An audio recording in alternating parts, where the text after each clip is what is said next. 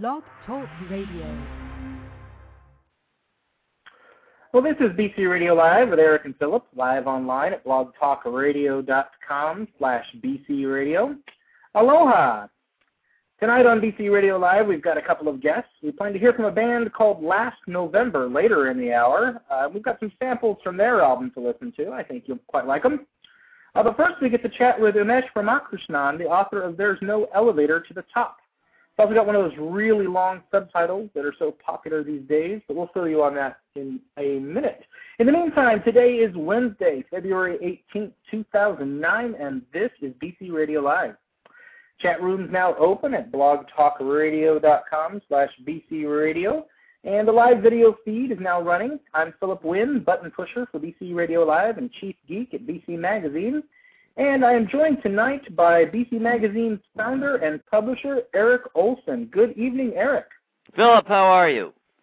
I'm doing well, and how are you this fine evening? I'm pretty good. We've suddenly had a rash of equipment failures in the house. I've been sending stuff back on warranty and trying to talk people into loaning me stuff and all this.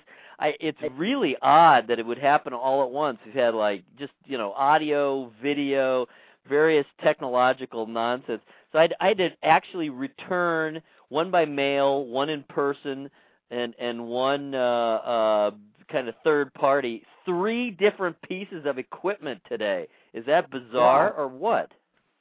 I got to tell you, I know the feeling. I've got a few things broken around the house myself, but hey, you only need one working bathroom, and the garage door really is overrated anyway when you can just walk around. And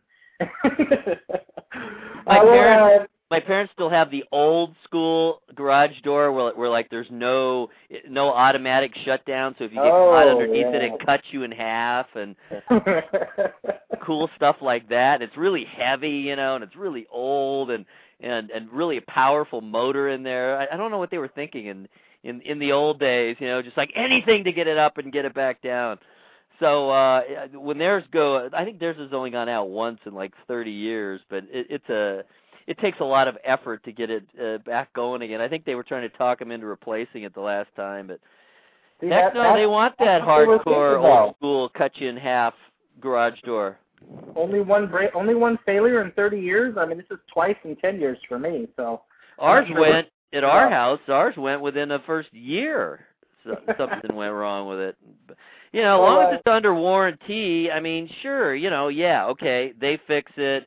It will, in theory, cost you more or less nothing. Although it depends if you're gonna have to ship and all that. But the bottom line is why does this stuff go?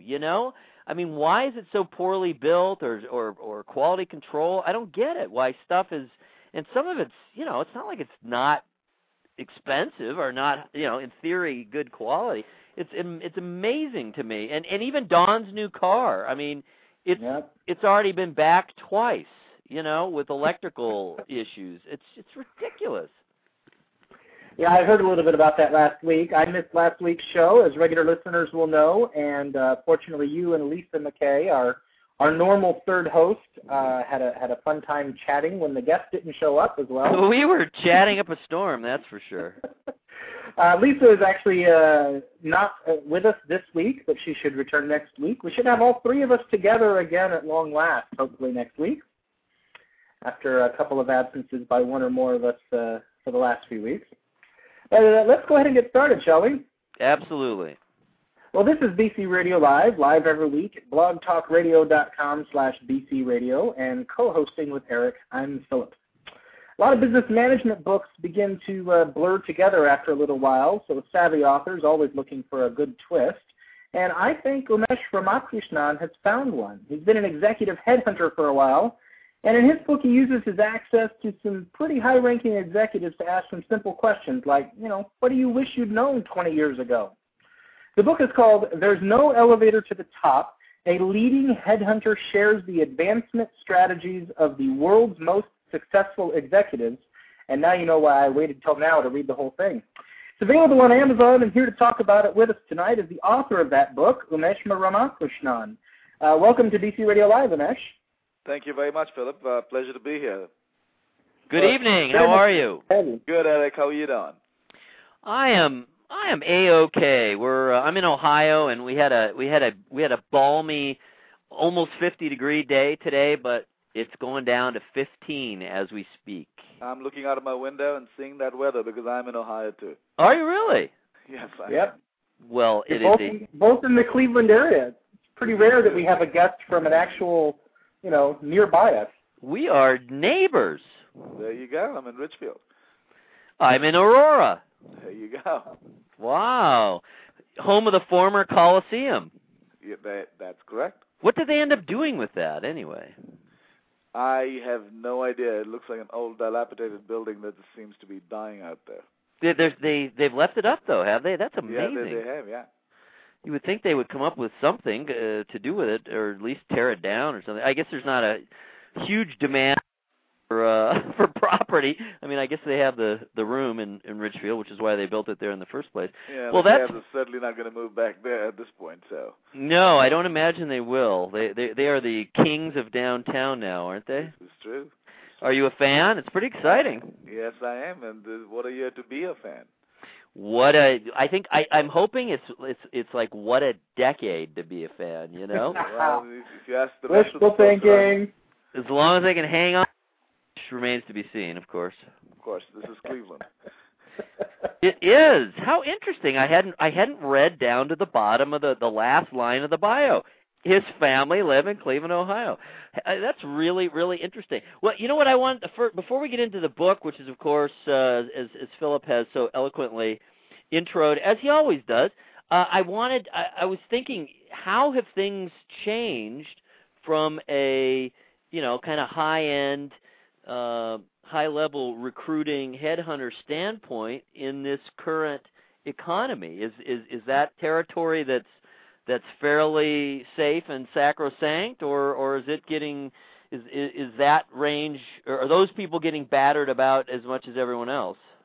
Well, I don't think any industry or any services company is going to be spared in this economy, Eric. So we are having our fair share of the challenges that everybody else is facing.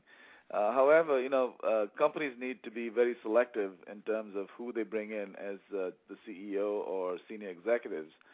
So there's always room for improvement now more than ever. So we are getting our fair share of business. Excellent. What do you think of all these ads for that Ladders? Do you have any opinion of that company? The 100K plus, you see all the time on CNN. Well, I think it's an effective ad for that range of executives. The area that CT Partners plays in is a little higher than that. So it's not relevant to our business, but for the business that they're in, it seemed like a relevant ad, and hopefully they're getting some business out of it.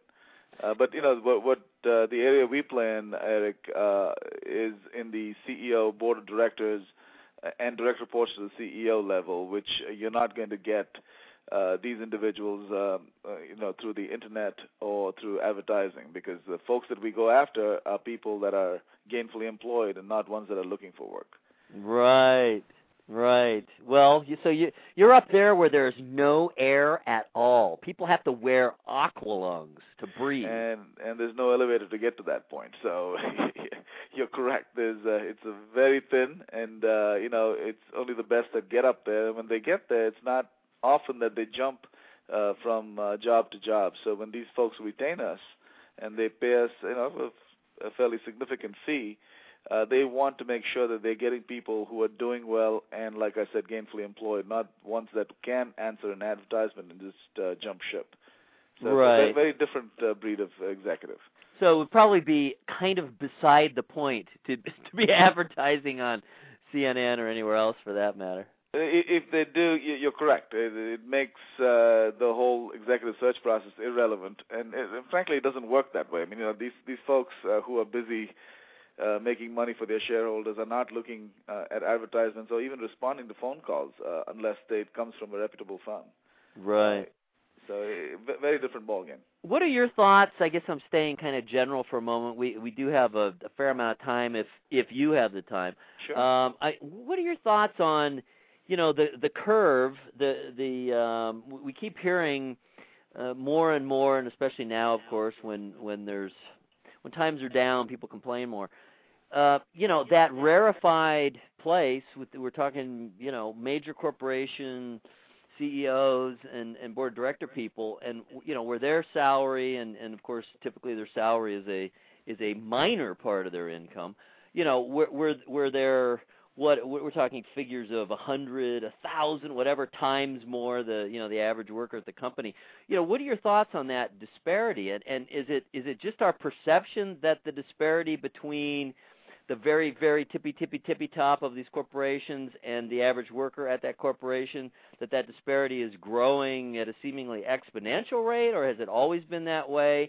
And is it justified? I hear just both sides of it, and they both seem to make sense to me. I really haven't formed, my own real final opinion on that yet. There are lots of questions rolled up in that statement, right? So you betcha, and that's how I do it, man. So let me try to tackle one at a time. You can unthread, untangle the knot, I guess. Go ahead. Sure, please. sure. So let's start with: is there a disparity? Of course there is. I mean, that's a fact. I mean, folks at the very top of an organization make multiples of the person at the bottom of the organization. Is it justified? In most cases, yes. Now, unfortunately, in this environment, we've all been exposed to news every day about people who have done it the wrong way, unethically or illegally even. In those cases, of course, it's not justified.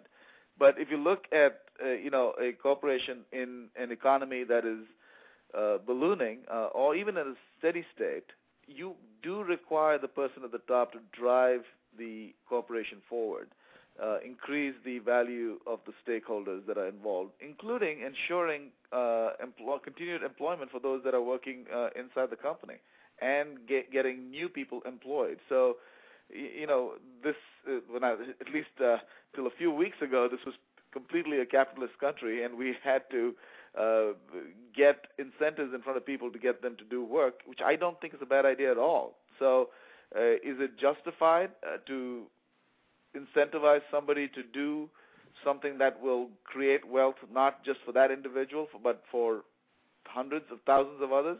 In my opinion, absolutely yes. We should not change that. My fear about this whole cap on executive compensation for those companies that are acquiring the top funds is that the talent will move. Eventually they're going to go to a place where they're going to be better compensated. Why would they stay in a place where they're going to get less compensation? So I think there's a lot of value and wisdom in the way compensation has been designed in this country and in Western countries over the last 100 years, and I don't think we should be fooling around with it a whole lot. Or at least not dictating that from above, right? Well, that's exactly the correct. By fiat. But doing that by fiat is going to cause talent compression in especially those companies that require the most talent. So you're going to find people that will take that job because they want to leave their mark. Now, we may get lucky and find somebody who does extremely well under those circumstances, but you're not going to find people that are proven and tested because they are going to be paid their value somewhere else. Now, by somewhere else, do you mean outside the country? No, not necessarily outside the country. Remember that the compensation restriction is only for those companies that are taking federal funds right. As a loan. So that, if you look at the whole country as a whole, Eric, that's a very small percentage of corporations across the country, which leaves 99% plus of the companies that are willing to pay what is required to keep the best executives. Right. But do you think, my thinking was that that having that example, and especially having it dictated by the government, that could have influence beyond just the companies where it's, specifically where it's legally mandated, that could have influence, perhaps in some ways cause suppression across the board, both for sort of political, I don't mean literally political, I mean person-to-person political reasons, or PR reasons, that kind of stuff. But it sounds like you think maybe the opposite. Well, if you are a public company, you're certainly going to be under much more scrutiny than you've ever been, simply because of the situation that we find ourselves in as a country. And as a result, I think you are correct that there will be compression of compensation across the board for companies that come under that limelight. Specifically, as an example, I'd talk about the financial services industry and maybe the automotive industry. So these are industries that are in the news almost on an hourly basis on every cable channel that you can find. So for those companies to flaunt a very high compensation level for the executives is probably not just in bad taste but politically incorrect at this point in time. Right. But there are numerous other industries, life sciences, for instance, that are still growing even despite the economy, where that does not hold true. In the end, you have to ensure that your stakeholders have a stock value that goes up eventually. And you need people that can drive that. And to do that, you need talent. And to get talent, you have to pay. It seems to me this whole structure, at least, until recently, and I imagine we'll get back to it because if it works, it works. And you're saying you think it does, and I think most economists and certainly free market people do believe that. And that's typically where the position I'm coming from. The less regulation, the better, although lately it sure seems like we need some regulation in some areas, or at least we need to enforce those regulations we have, which is another issue. But I'm just wondering, it seems to me like the way this is all set up is it really kind of partakes of the great man sort of myth, whereas it really is super important to have that top guy, that guy at the top who's not only your functional leader, but it also is kind of a rallying point and is a iconic sort of figure, ideally, and perhaps is even a lightning rod. Because, that seems to me a lot of the justification of why you would pay that top guy so much more, and we're talking the figures, it's tens of millions that a lot of these people are making. Well, but also the way they make it, Eric, and when you talk about an iconic figure, I think all of us would agree that a very good example of that is Steve Jobs. Sure. The guy's salary is $1. So, his compensation comes from stock appreciation. Sure. And stock appreciation happens when the company does well. So if you're tying performance to compensation, really, people shouldn't have a problem with it. No, I agree. I think that makes perfect sense because there's a downside to it too. There's risk. Oh, there's huge risk. Right at this point in time, everybody's share is headed to the basement here, and the top CEOs know that they have to live with it, and I think the resentment seems to be kind of concentrated on those people or those companies or even those industries where there's no risk, where you do super poorly, so badly that that your company and virtually your industry go bankrupt, they disappear, and yet you still have this, $100 million golden parachute. I think that's what people resent, where there is no downside. I would agree with it. There I absolutely would agree. I think if you're doing badly, and then to go ahead and pay your executives in the face of that, I think is just in very poor taste, and frankly is something that should be regulated because that actually flies in the face of fairness and capitalistic behavior. Yeah, it's just people say, how, why, and they come away with, well, the only thing I can think of why people would agree to that is just kind of like the worst sort of cronyism. That's what it feels like to people, I think, from on the outside. And to a large extent it is. It's a bunch of guys or gals that band together and pay themselves, despite the performance. So I think people have certainly the right to gripe about something like that. Well, let's talk about your book, your sensational, fantastic book. Did I hear Philip say that he had read it? No, I've scanned and collected as much information as I could, though. I'm just kidding because it's always unfair. We're trying to remedy it. It hasn't happened yet, though. Whereas I get the copy of the book, and he doesn't, from the PR people, and but yet he's the one who's piecing together the structure, and he's the one who's giving the information, and he's functioning as he's our MC. So it's always Philip was kind enough to read out the entire title, which is all I can ask for at this point in time. It's 6 lines long on the book. There are 6 lines. There's no elevator to the top. A leading headhunter shares the advancement strategies of the world's most successful executives. Well, let's talk about that. I mean, clearly, of all the times, this is material that's always relevant. I would think never goes out of style, but even more so now than ever, people want to know, how do they get to the top? What are some of these advancement strategies? And I think the first question you want to ask yourself, especially during this time, Eric, is, do you want to get to the top? I'm not saying that tongue-in-cheek. That's a serious question. And in fact, in the book, I believe it was Steve Reinemund, who was then the chairman of PepsiCo, one of the people I interviewed for the book, said, look in the mirror and ask yourself, do you really want to be CEO? Because, if that's your only ambition in life, you could be a pretty miserable person, going through your career, because in every organization there could be hundreds, thousands, maybe hundreds of thousands of employees. There's only one CEO. There's lots of jobs and positions within the firm that could be extremely satisfying and fulfilling for anybody. So the first question to ask yourself is, do you really want that top spot? And then, after that, go from there. But I think the book is for anybody who wants to rise to the top of an organization, not necessarily just to the CEO spot. And, I think people should the whole idea of the book, Eric, was that the lessons don't come from me. I'm merely the medium. The message comes from dozens of CEOs and other executives that I interviewed around the world. What did you find to be some of the most common responses to that? Where was the most commonality?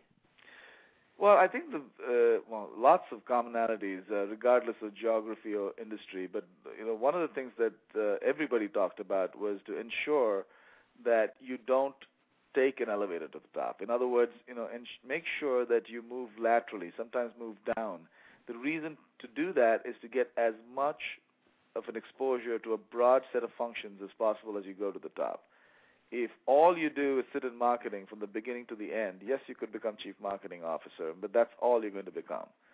But if you'd spend some time in finance, some time in marketing, maybe get some exposure to human resources with a project or something. Take a step back and get a posting to Shanghai. Get a global exposure. Once you do that, you find that you become a much more credible leader, because the higher you get to the top, the more functions come under you.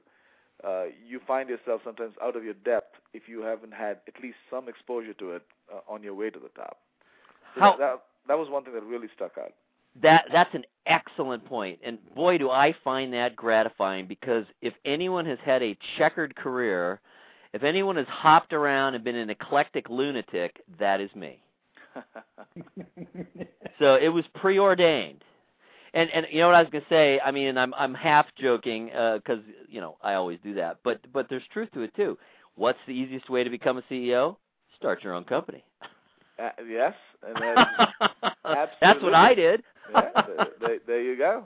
You're your own boss first, and then you have other people to boss around, and you keep the book and have the others read the titles. I mean, it's as easy as that. Of course, in our company, I was in the least position to boss anyone around.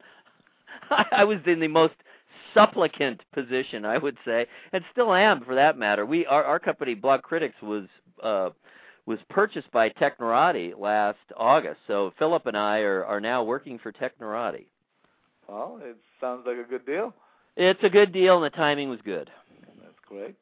Timing was actually spectacular. All right, well, that is, on the serious side, that's very, very important information, because if you think about it, I mean, honestly, that's something I really have dealt with my whole life. I've always had a lot of interest. I have hopped around quite a bit, and it probably took me longer than it might have or should have, perhaps, some people think, to kind of get to a point where I, quote unquote, achieve something because I was hopping around. But all that hopping around, there's no question, there's no job, there's no interest that has not aided me in running Blog Critics. We're an online magazine. We're extremely broad-based, eclectic. We cover, kind of an independent kind of Time magazine type thing, or probably closer really to more like a Rolling Stone or something.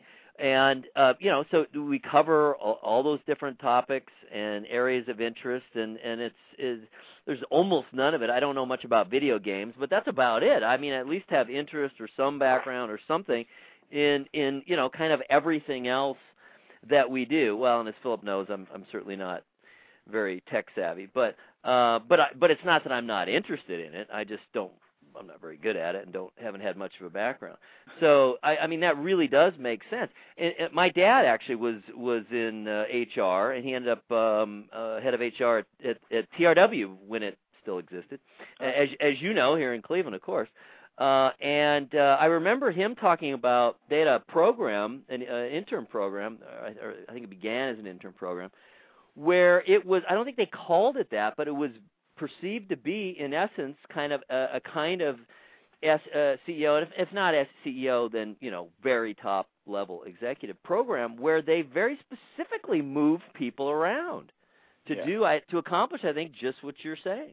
That's exactly right. Companies like IBM have a formal program to do that. They take you from a staff role to a line role, getting you through multiple functions, send you to different geographies. And, not all of us are lucky to work for an organization like IBM, but you should be able to do it yourself within an organization if they don't have a formal program to do so. Well, and I think if you do let that be known, that that's a statement of your seriousness. Hey, you're throwing down the gauntlet. I intend to rise to the top, so please move me around.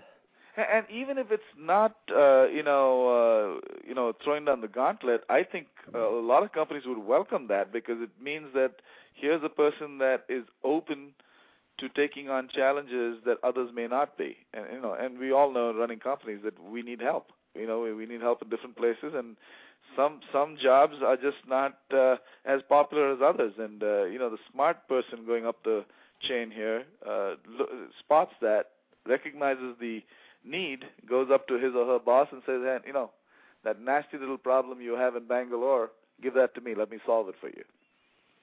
Wow, that'd be a ballsy move as far as I'm concerned. It is, and it's not without risk, but it's not with as much risk as you may imagine, because, already if it's a big problem, people have already discounted it.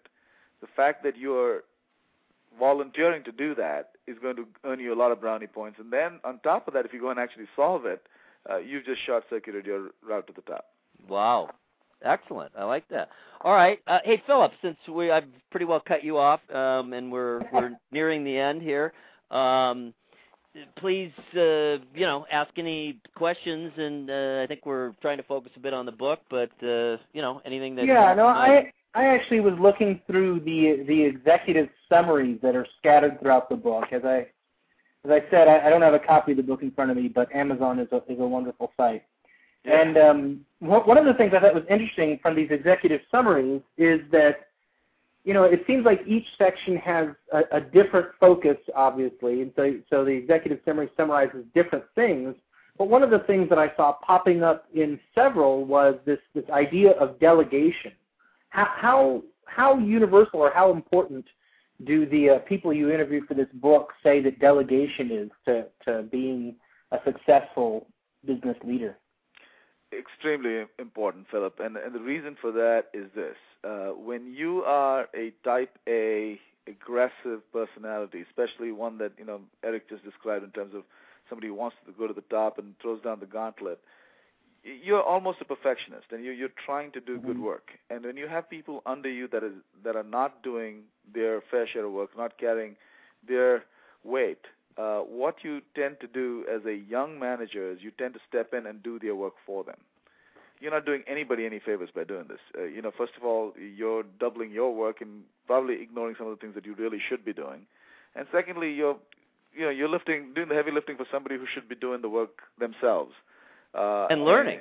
And learning. And so instead of either forcing that individual to learn or firing him or her because, they're not competent, you tend not to delegate and do their work, and that actually stymies your progress. So you need to be very careful about one thing as you continue to build your career. That is to build a team around you that are filled with just A players. Not B players, not C players, but A players. Because, A players hire A players, B players hire C players. And that, I know it sounds like it's not connected to delegation, but it absolutely is. Because once you have A players around you, you tend to delegate, and you'll find yourself being lifted to the top by your team as opposed to you trying to pull yourself to the top. Yeah, I mean, that's really interesting to me because I'm, if I answer the question you asked at the beginning of this segment, do I want to be the CEO? Do I want to rise to the top? I really don't. And yet still I think, that concept right there of delegation, of making sure that, I'm surrounded by people who are pulling their weight. I think that's actually something I need to focus on right now. So, you'd be surprised as to how many people in very complex and what many would think are sophisticated organizations do not do that. If only they would surround themselves with winners, they'll find themselves actually being pushed to the top much faster than they are currently being done. See, that's an area where I have a big advantage over Philip. See, Philip is very specifically skilled, whereas I have no specific skills whatsoever. So I very much enjoy delegating, and I'm quite good at it. And the best leaders are. Very good. Well, by the way, you said that tongue-in-cheek, Eric, but you will find that most of the leaders that I spoke with are pretty self-effacing individuals who have a tremendous amount of self-assurance, and they are actually not very good at many of the functions that the people do, and they'll be the first to admit it. But what they are very good at are finding the right people for the right jobs and ensuring that it gets done by them. Very nice. Well, we have actually run out of time. The book is There's No Elevator to the Top, A Leading Headhunter Shares the Advancement Strategies of the World's Most Successful Executives. And it's available now. It's on Amazon. You can actually poke through the table of contents there and make sure it's something you're interested in. But it sounds like it should be good for pretty much any level working their way up. Or they can go to the blog at noelevatortothetop.com. Very good. Noelevatortothetop.com. Thanks for talking with us tonight, Philip, thank you very much. It was a pleasure. Really enjoyed it. Right, likewise. Thank you. Well, BC Radio Live is a production of blogcritics.org and is broadcast weekly at blogtalkradio.com/bcradio.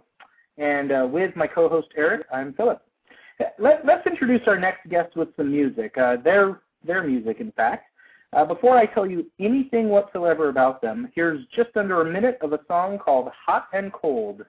She's so hot and cold, why won't she let me know? Why won't she let me know? She's so hot and cold, why won't she let me know? Why won't she let me know?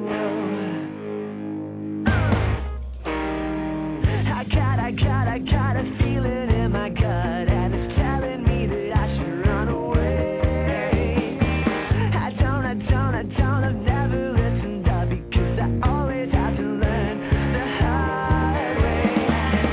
Oh no, I can't remember my name, and now I'm running in place just to find my way out with some grace. I think that I might be losing my mind, and I've lost my appetite. Now I'm tripping on my shoelace.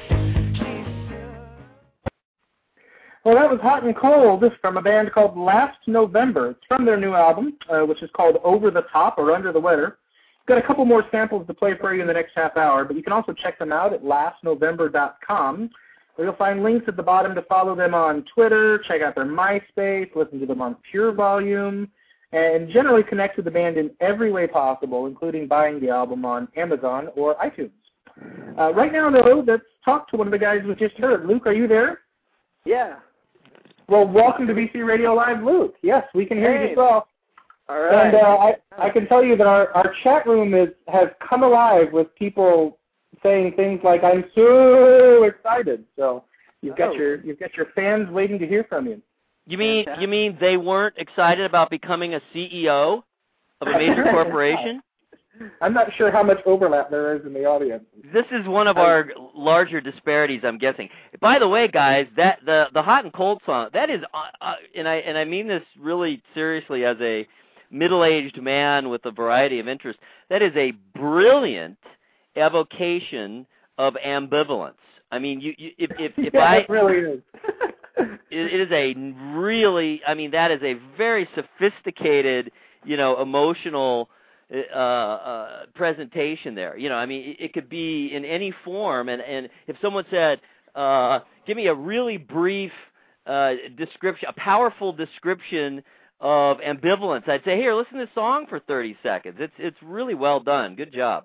Thank you very much. That one was one of my favorite ones when we were recording the record, and it always felt like kind of like a sick pop tune or something to me too, which I totally dug. So we had a good time with that one.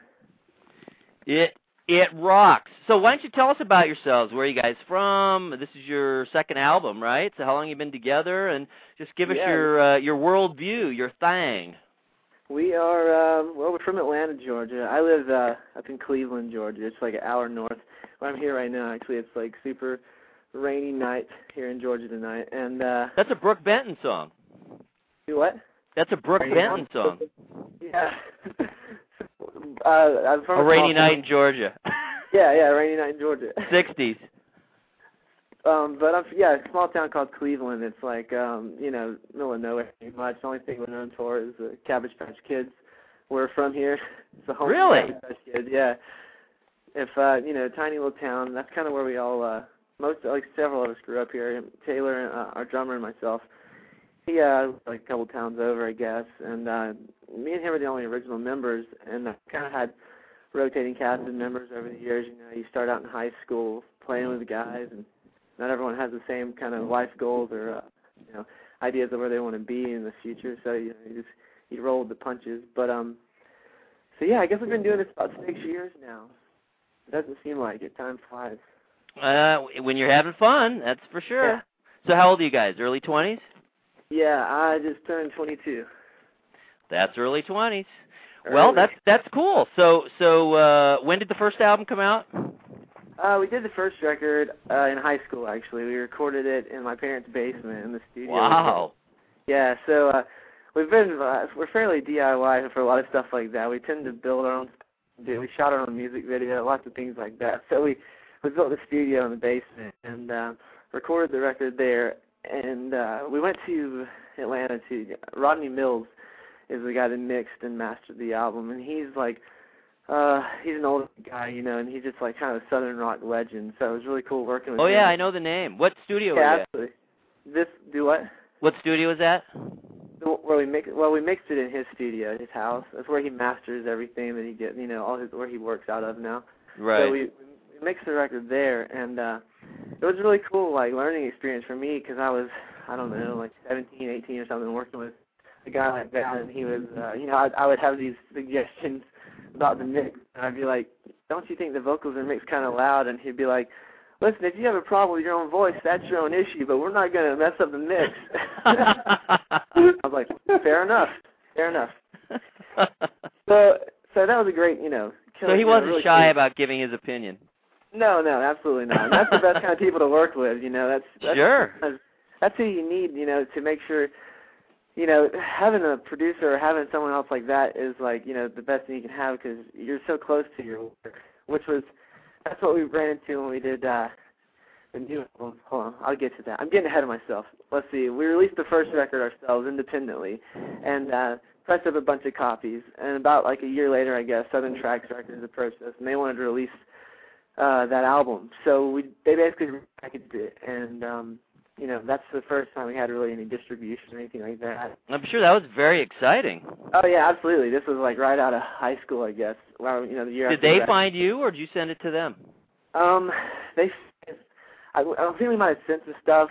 They found us, we kind of just went and met. Well, they came to some shows in Atlanta and stuff. And, they're based out of Atlanta. So it was really cool getting to work with a label like that. It's from our hometown, and it's been legendary.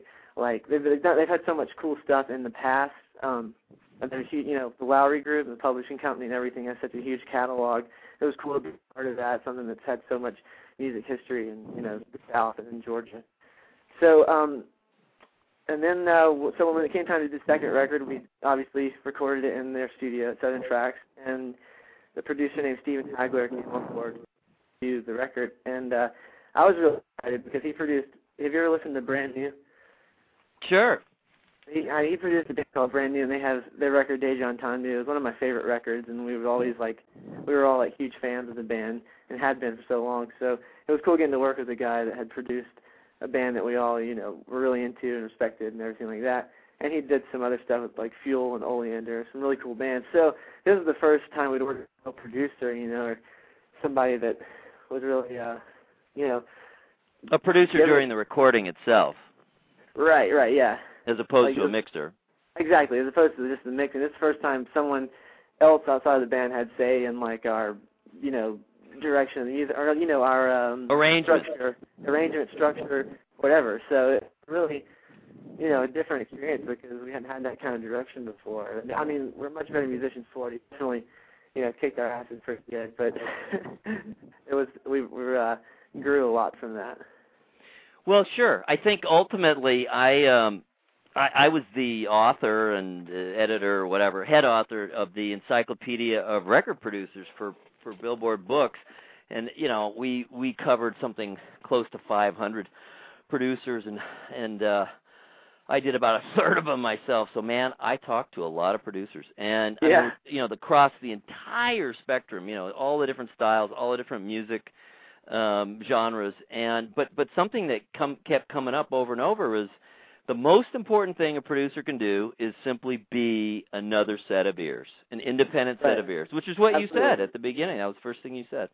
Yeah, it's someone that's not, that doesn't have an emotional attachment to the song, because, a lot of times I don't want to throw this part away or this lyric or that, whatever, because I worked hard on it. Exactly, because it means something to me, but it may not mean something to everybody. It may not touch everybody the same way it did me, you know what I mean? So it's good to have someone out of the circle who can be like, that sucks.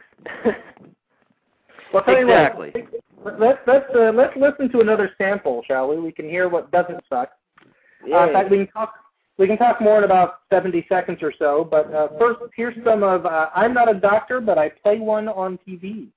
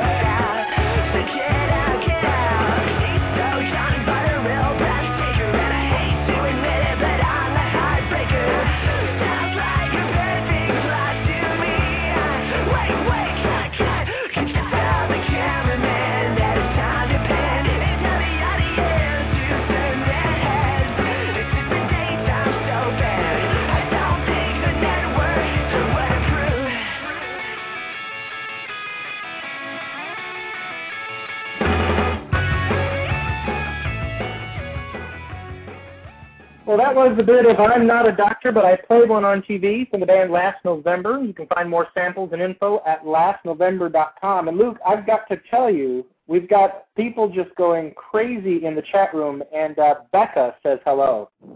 Hello, Becca. Yeah, I mean, we're happy to take questions. If Philip, maybe if you want to field them, or I mean, we're happy to. Sure, we actually.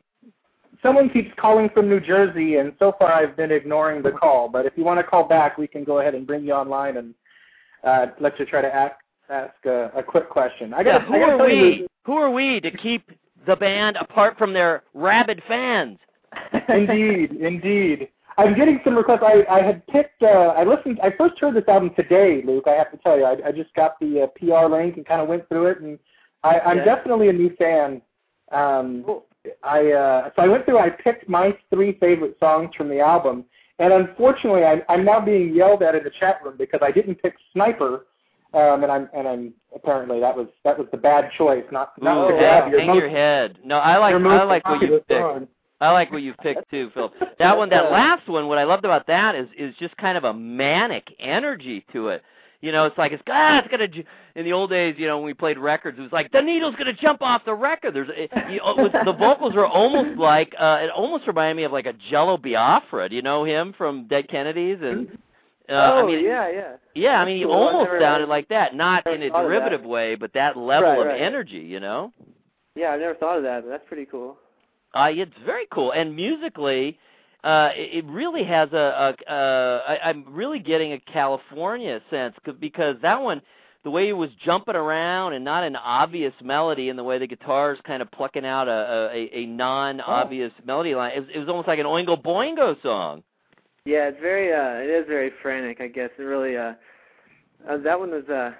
one actually we had like a kind of a hard time recording because it was. I bet it's hard. It was, and not just that, it was a big mistake, kind of a big error. We don't know what happened exactly, but we recorded it once, somehow lost the track completely and had to start over. Luckily, we'd only done bass and drums at that point on the track, but still, like, that's a lot of money in the studio, so we ended up having to go back in a day and just like recutting it, and but it actually ended up turning out better the second time. It was a better drum take and everything, so we were happy with it. But it was weird, you know, totally lost the song. It was meant to be. It was meant to be. It was a sign. You subconsciously lost it on purpose. I deleted it in my sleep. That happened to U2 once. They lost an entire album that was, 90% done and had to recreate it from scratch. And I think it's one of their best albums. So I've heard that happen a lot of times. We had like 2 different hard drives that we would back everything up on and keep them separate from each other. You know, it's fun. That brings up a really good point that, and I'm sorry I'll say it quickly, that, a lot of people forget or they just have never known that, I mean, when you're talking about the recording process and all this, I mean, it really is physical stuff. It doesn't just exist in space. And, I mean, you have to physically create this and things can get lost and things can get ruined and, things do happen. And I think people lose sight of that. They just think it's kind of this magical thing where you just kind of go off in the magic butterfly unicorn land and sing your song and then it appears in CD form. I know that it's not like a tangible thing to most people. I mean, they have a CD they can hold, or an MP3 player with a bunch of files on it, but it's not. They don't realize that all this. It's also like I think a lot of people think you just go and you like sing and play and you're done. But it's like there's multiple layers of recording. You're doing a track separately, and you've got like 100 different. You got like a checklist of 100 different things you have to record, and then you got like 50 different vocal takes that you have to go through and pick like what's the best part. What sounds the best here. And it's just grueling, really. It starts out like, yeah, man, this is awesome. We're doing a new record. We're excited. We're doing pre-production, and we're getting all the songs like tight and honed and stuff. And then by the end, you're like, I hate this record, and I just want to get it over. If I ever hear that, well, that's why so many bands just love a need to get out on the road after you finished a record, because man, absolutely burnt. You want to get out there and get some new energy. Let's see if we can take a quick question here. Caller from New Jersey, you're on the line. What do you have to say to Luke? Hello from the 732. Oh, hung up. Apparently shy. Wow. After all of that. They didn't strike when the iron was hot. I was looking forward to it. Yeah, we were too, So, well, I mean, if you got a fan in New Jersey, that indicates to me that you guys have been touring and playing around. Is that true? Why don't you tell us about that? We have been touring a good bit, a lot lately, too. We spent a lot of time on this new record, like nearly a year, but we were kind of touring while we were doing it. Because we did it at Southern Tracks Studio, it's like hard to get in there. And actually the team was doing this new record there, so we weren't exactly priority as far as getting on, studio time. So we had to, we kind of worked around whenever they had opening. So we were touring in between, but lately we've been touring a lot, and it's been really great, especially Southeast stuff. We've seen really great turnouts in our crowds of fans and stuff coming out, and people really seeming to really appreciate and enjoy the music on another level now than we've seen in the past. And you're still touring a little bit right now, right? You've got shows this Friday and Saturday in North Carolina. Right. Yeah, we're like touring right now. Next Saturday in Georgia. Right. Yeah, we've been doing the Carolinas a lot too. Unfortunately, our drummer has kidney stones, and that is not fun. No, it's really bad. He's got one in his bladder, like almost into his bladder, and it's the size of an English pea. And he's got one in his kidney that's the size of a lima bean. That can't come out your penis. There's no way. I hope not. No. So he's got to have surgery like next week, but he can't play the shows this weekend, unfortunately. And so we're going to do some acoustic stuff. And hey, if you'd have told me before the interview that we would be mentioning penis and lima bean in the same sentence, I would have had a hard time figuring out how that was going to happen. Well, I got to tell you, people in the chat room are showing up with names like "I had sex with Luke too" and "Luke's penis." So apparently, it's a popular thing. We've got a call right now from Atlanta, area code 678. You're on the line. Hey, I was just wondering, what's your favorite band? Besides yourself. My favorite band? Yeah. I mean, I'd probably have to pick the Beatles because that's pretty much like my all-time favorite band, you know. But I don't know. Good answer. Me too. That one transcends the generations, don't they? Yeah. Oh, the Beatles will forever, I think, and that's like my go-to for songwriting.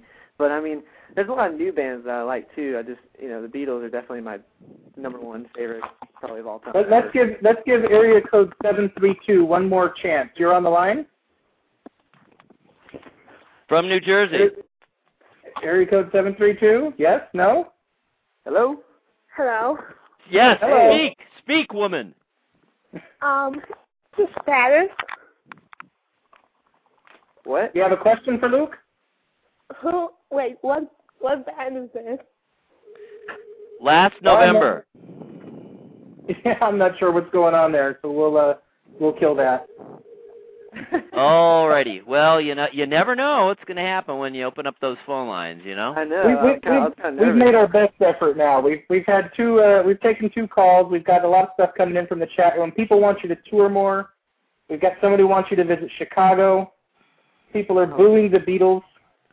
What? Well, they're fools. That's just not allowed. I think they're knuckleheads. There's being a fan, and then there's just being silly. I don't know. I don't know how you can boo the Beatles. You wouldn't have any rock and roll music if it weren't for the Beatles. Hey, you said you like some current bands. Who are some of your favorites from more recently? I've been a huge Jimmy Eat World fan for a long time. Really? Yeah, I like them. Yeah. They were kind of among the first of the current the melodic, punky, power poppy. Yeah, I think they're just a really solid pop band. Like they're I kind of think they're underappreciated a little bit as far as like people really, because really if you listen, I mean they draw on influences from like every kind of great pop song ever, so you can tell it's like that they've listened to a lot of old pop music and stuff. So it's really, I think they're a great band. And I've always been really big on lyrics, on songwriting goes. So I listen to Bright Eyes a lot, Conor Oberst. Conor Oberst. Sure. Hello? Yeah, we've got a lot of fans of him at Blog Critics. I personally don't like his voice, but as a lyricist, he's amazing. I mean, his voice is kind of like an acquired taste. I think. I've listened to him so much. I guess you start to enjoy it, or I don't know. But I always thought that he's brilliant at saying things in a way I would never have thought to say them. Any of the classic Georgia bands like REM or the Athens scene or anything like that? Or are you? I definitely I've always liked REM a lot. I've never. I don't know if I've been like a huge fan, but I think they're a great band. Yeah. Well, their best work. There are those who will argue, but their best work was certainly before your time. Yeah, probably. As far as I'm concerned, it was quite early on. But I listen. Collective Soul is from Georgia, right? Who? Collective Soul, yeah, they're Atlanta. Is from Georgia? Oh yeah. Collective Soul is from Georgia. I think it's from Atlanta. Yeah. Yeah, I think they are. There's an awful lot. You got the Muscle Shoals scene. There's a lot of great music. Macon. You got fertile ground there. Besides, of course, going back further, the whole Southern soul. Right. Yeah. Sound element. I've always I listened to a lot of classic rock. I mean, I've always been a huge Eagles fan, Petty, anything like that. What else? I mean, that's usually the kind of stuff we listen to in the van. We listen to Eagles a lot, actually. Interesting. Yeah. Well, you guys are very eclectic, and you're certainly not stuck on any one style or any one era. Who are some of the bands you've played with when you have toured? We played a big show in Atlanta called Big Day Out, and there was like lots of huge bands there. It was really cool. I mean, like Chris Cornell playing White Tees, Cake played. That was cool. I got to see Cake, and nice. We did a good show backstage. So it was really neat. There was just a ton of insanely huge bands on that show. Bravery, Interpol. Really cool. Wow. Is that affiliated with the radio station or something? Do what? Is that affiliated with the radio station? Is it that kind of a show? Yeah, it was. It was a big show for 99X, who is right. But it was a really cool show. Those are a lot of fun. I really, really like this album, and I want to give people a chance to really enjoy it. So, I mean, if it's all right with you, I'd actually like to close the show tonight with a complete song. I don't usually give bands more than 45 or 60 seconds, but if that's okay, I'd love to close out with Over the Top or Under the Weather. Oh, okay, cool. Title track. Yeah. So thank you very much for talking with us tonight, Luke. People, check out lastnovember.com. Thanks also to Umesh Ramakrishnan from earlier in the show, and thanks to Eric. This has been BC Radio Live, and we're going to close things out with the title track from the new album. Great talking to you guys. The band is Last November. Go ahead. Really enjoyed it. Like it. Thanks for having me on the show, and thanks for everyone writing in the chat room. Appreciate it. Hey, good luck to you guys. Last November. The website is Last November. The album, this song are called Over the Top or Under the Weather. Good night.